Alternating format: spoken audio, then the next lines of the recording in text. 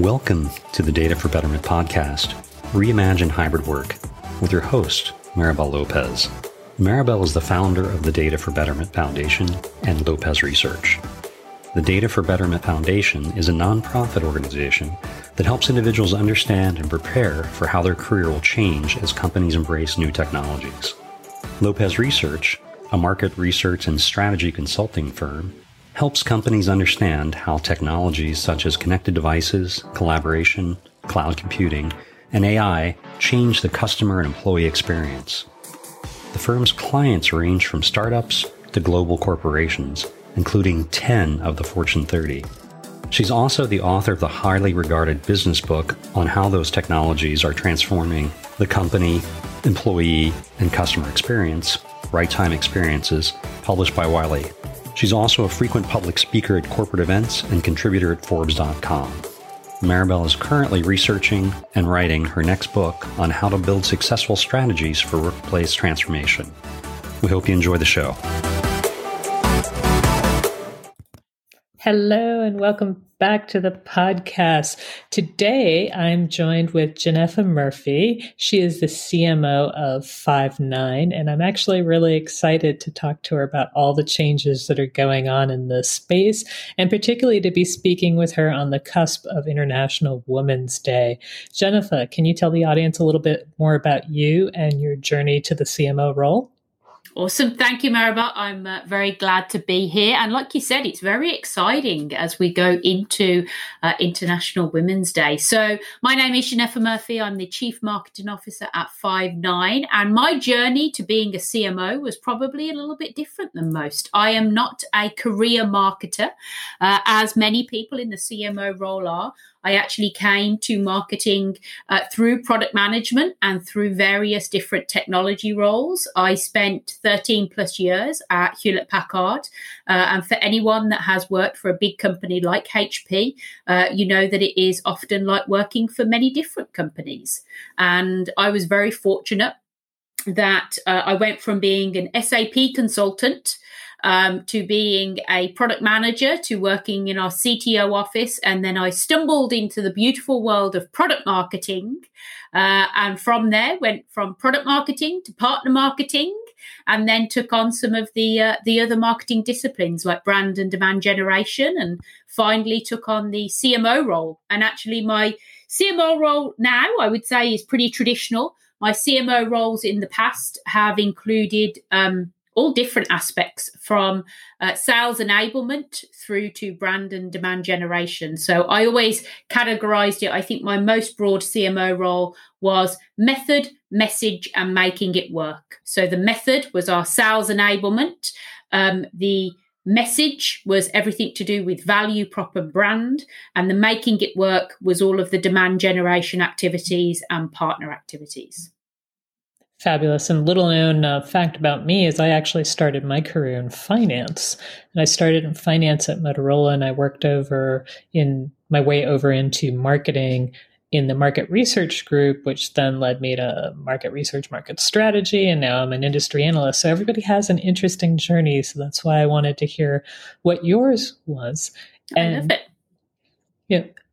I know that many people are familiar with Five9, but for those that might not be familiar, can you tell the audience a little bit more about who Five9 is and what they do? Of course. So Five9 is a cloud contact center provider. Ultimately, what that means is we provide a cloud-based platform for brands to engage with their customers. So this could be where customers are reaching out to you as a brand.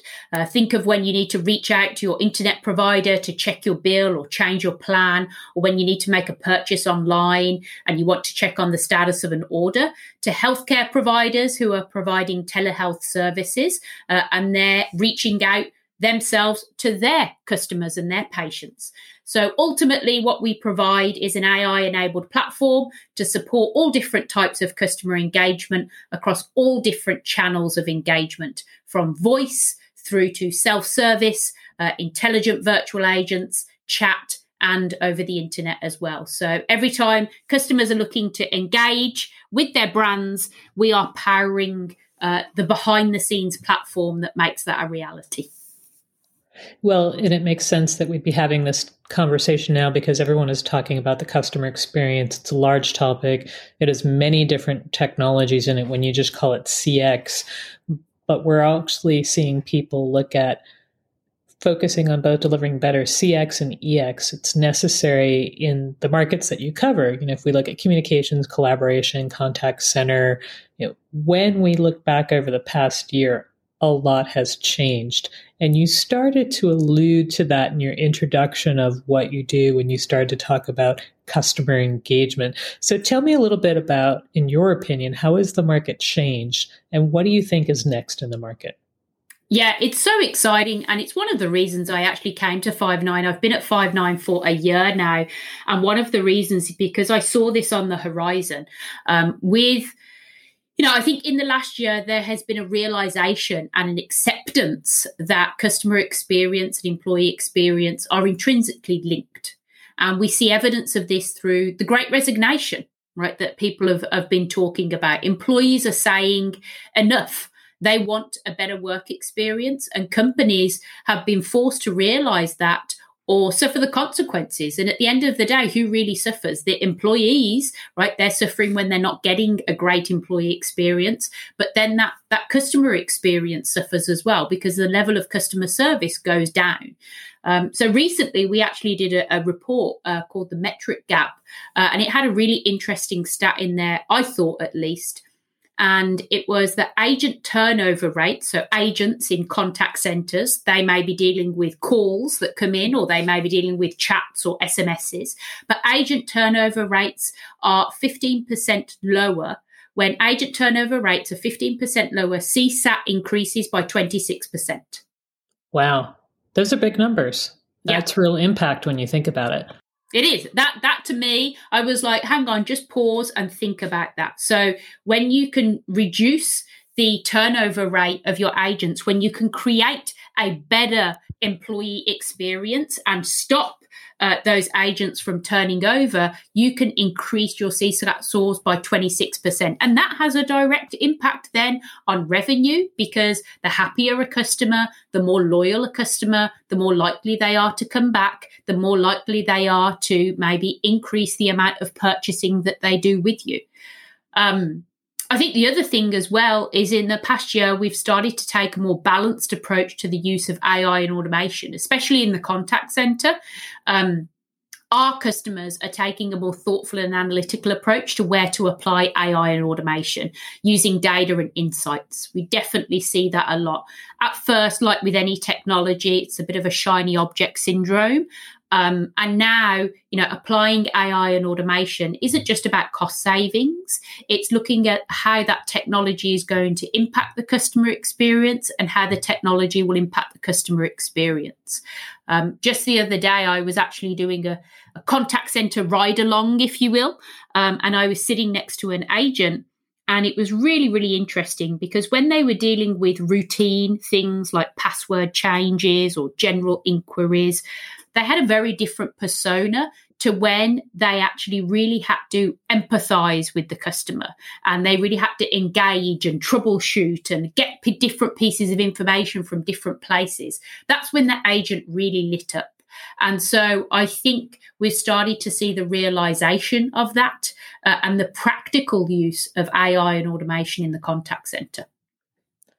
Regardless of what your role is, I think this actually applies to any employee in any type of engagement. There are certain things that if we could automate that and just get that off the table, our satisfaction as a worker goes up. And if our satisfaction as a worker goes up, that obviously allows us to deliver better service. And the other thing that you mentioned about the retention, the thing that's so very important about that, obviously we're living in this great resignation era, as they call it. But I think the other thing that's an issue is even before that, there was a perception that you would just go out and hire whatever talent that you need. And there's a cost to hiring, there's a cost to training, and there's a cost to experience that goes with all that. And when you really think about it, investing in the right technology and investing in the right people really helps you accelerate your growth. And I think we're just now starting to really grapple with some of the challenges and opportunities that provides to us. 100%. And I think, it is key because often people look at things like AI and automation. And, in the past, it used to be like, well, we're doing it for cost savings and, it means we can get rid of people. And that's not the answer. We see not a world of, domination of artificial intelligence, but what we call collaborative intelligence, where AI and humans are working together to optimize the engagements, whether that's amongst employees or between employees and the customers. And that's why we've been advocating at Five9 for what we call a digital workforce, not as a way of replacing the human workforce, but using technology where it matters most to augment and ultimately help, as you said, companies to scale. Absolutely. And speaking of scale, I know that you've been working with many large enterprise customers, and I was wondering if what they're asking for today, A, what they're asking for today in general, but B, does that differ from what maybe the mid-market is doing? Yeah, that's interesting, actually. I think, when we speak to our customers, both the enterprise and the mid-market have got the same goal, right? Remove the friction in the customer journey, create a better employee experience, create a better customer experience. Both are looking to help scale and get operational efficiency without damaging customer experience. Both are often looking at AI and automation as a means by which to do that.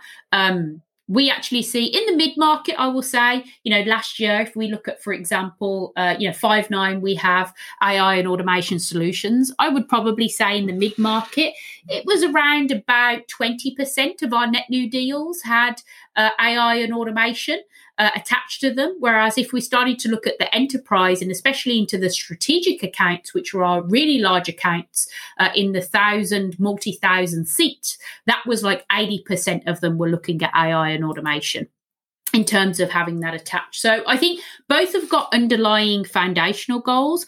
A lot of it, I think, comes to how they actually want to consume the technology. So in the mid-market, we do see customers are starting to want more consolidation of the tech stack, mainly to reduce operational overhead. So, for example, you mentioned earlier about collaboration and communication. So we do see customers asking more, well, can I have a joint or integrated solution for UC, Unified Comms and Collaboration, and the contact center, CC. Why? Because often in the mid-market, it's a smaller team. It's one group who's having to manage both of them. They don't want to have to deal with the overhead. Whereas in the enterprise, whilst that's a nice objective, they almost have a little bit of the liberty of being able to manage multiple different technology pieces as well. So I think the underlying principles are the same. I think the way in which they consume the technology is also different. Another example of that is, AI and automation again. The mid-market can't always afford massive teams of developers and data analysts. So having out-of-the-box capabilities for AI training, reporting, analytics, open and documented SDKs and APIs, that is critically important. So those are some of the differences that we see when we're speaking to customers.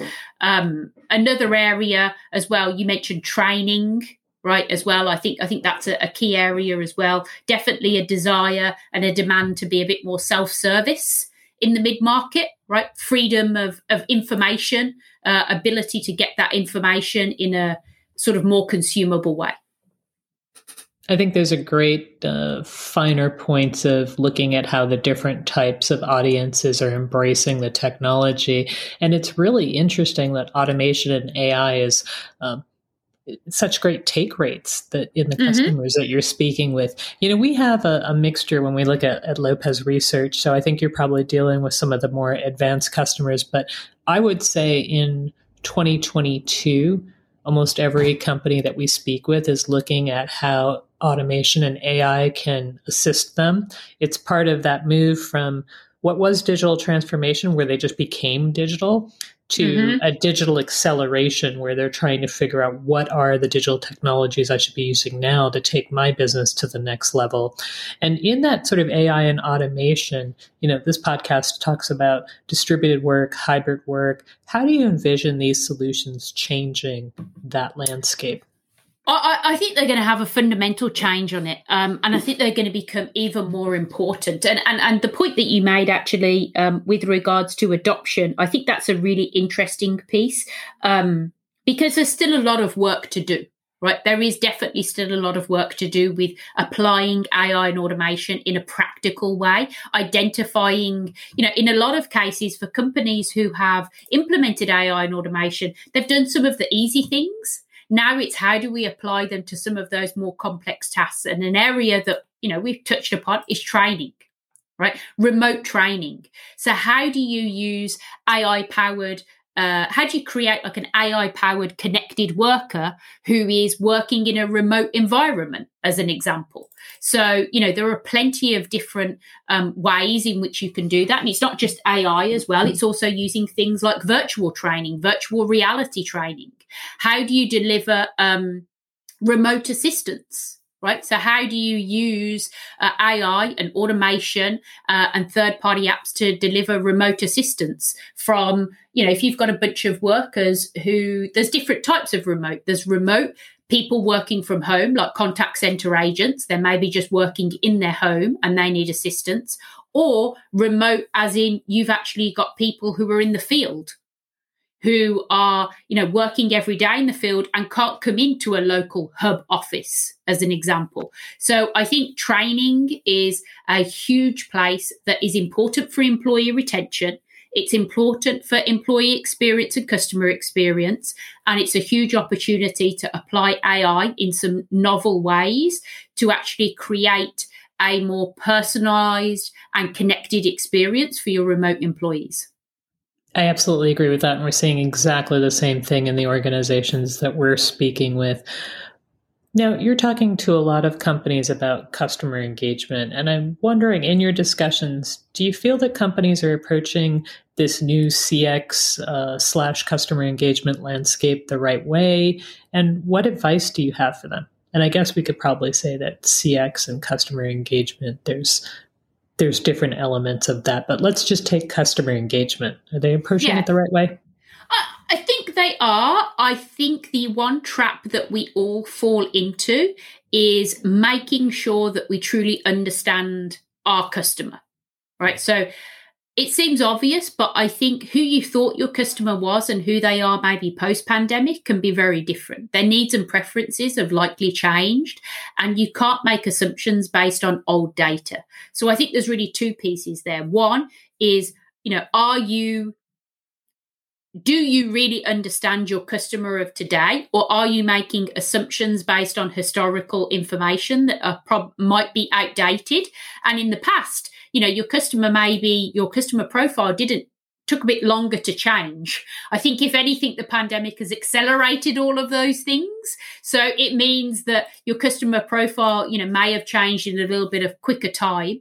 And then the other piece is data, right? So I think take the time to take a step back and make sure you really do understand the customer's preferences. For example, have they always been an in-person shopper, and now post-pandemic, even though they can go back to in-person, they don't want to? Before, maybe they preferred calling for services and support. Now they want to do everything online or via message or vice versa.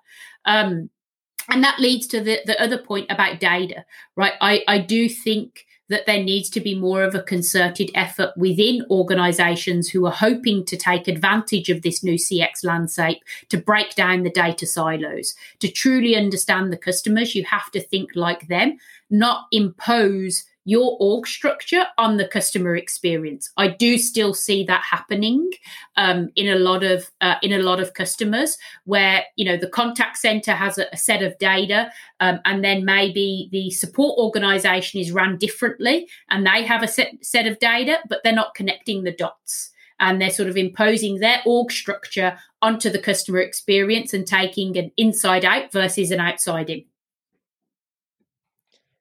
I think this whole discussion of who the customer is and what they want today is such a powerful theme. I mean, when you think about it, we've had data, but I think you almost have to look at the data from the past year to get a better sense of what's going on with customers. Because if you look at it before that, behaviors have changed. People that weren't online are online now. Preferences, as you mentioned, have changed. And you actually also have more touch points now than you've ever had. So that's another great thing about being able to leverage the data landscape. So thank you for that insight, Jennifer. And I wanted to actually close the podcast with what we call the 10-second recommendation, which is there a book, activity, place that you'd like to recommend to the audience? I think it would have to be a book. I'm going to go, well, actually today I thought about a book that I still really love. It's called The Medici Effect. Why? Because it speaks to the power of bringing different ideas from different places together to come up with novel solutions to complex problems. So ultimately, I love that book because it gets you thinking. And I think that's what a good book should do. It should inspire you. So I would recommend The Medici Effect because it's all about how do you come up with novel solutions to complex problems. And undoubtedly, the challenge of customer experience and getting right is a complex problem, but we need a simple solution to it. I think we could say the same thing about life in the world now, and I think that's a fabulous recommendation. Thank you so much for your time, Jennifer, and I hope that we see you again on the podcast soon. Wonderful. Thanks for having me, Maribel.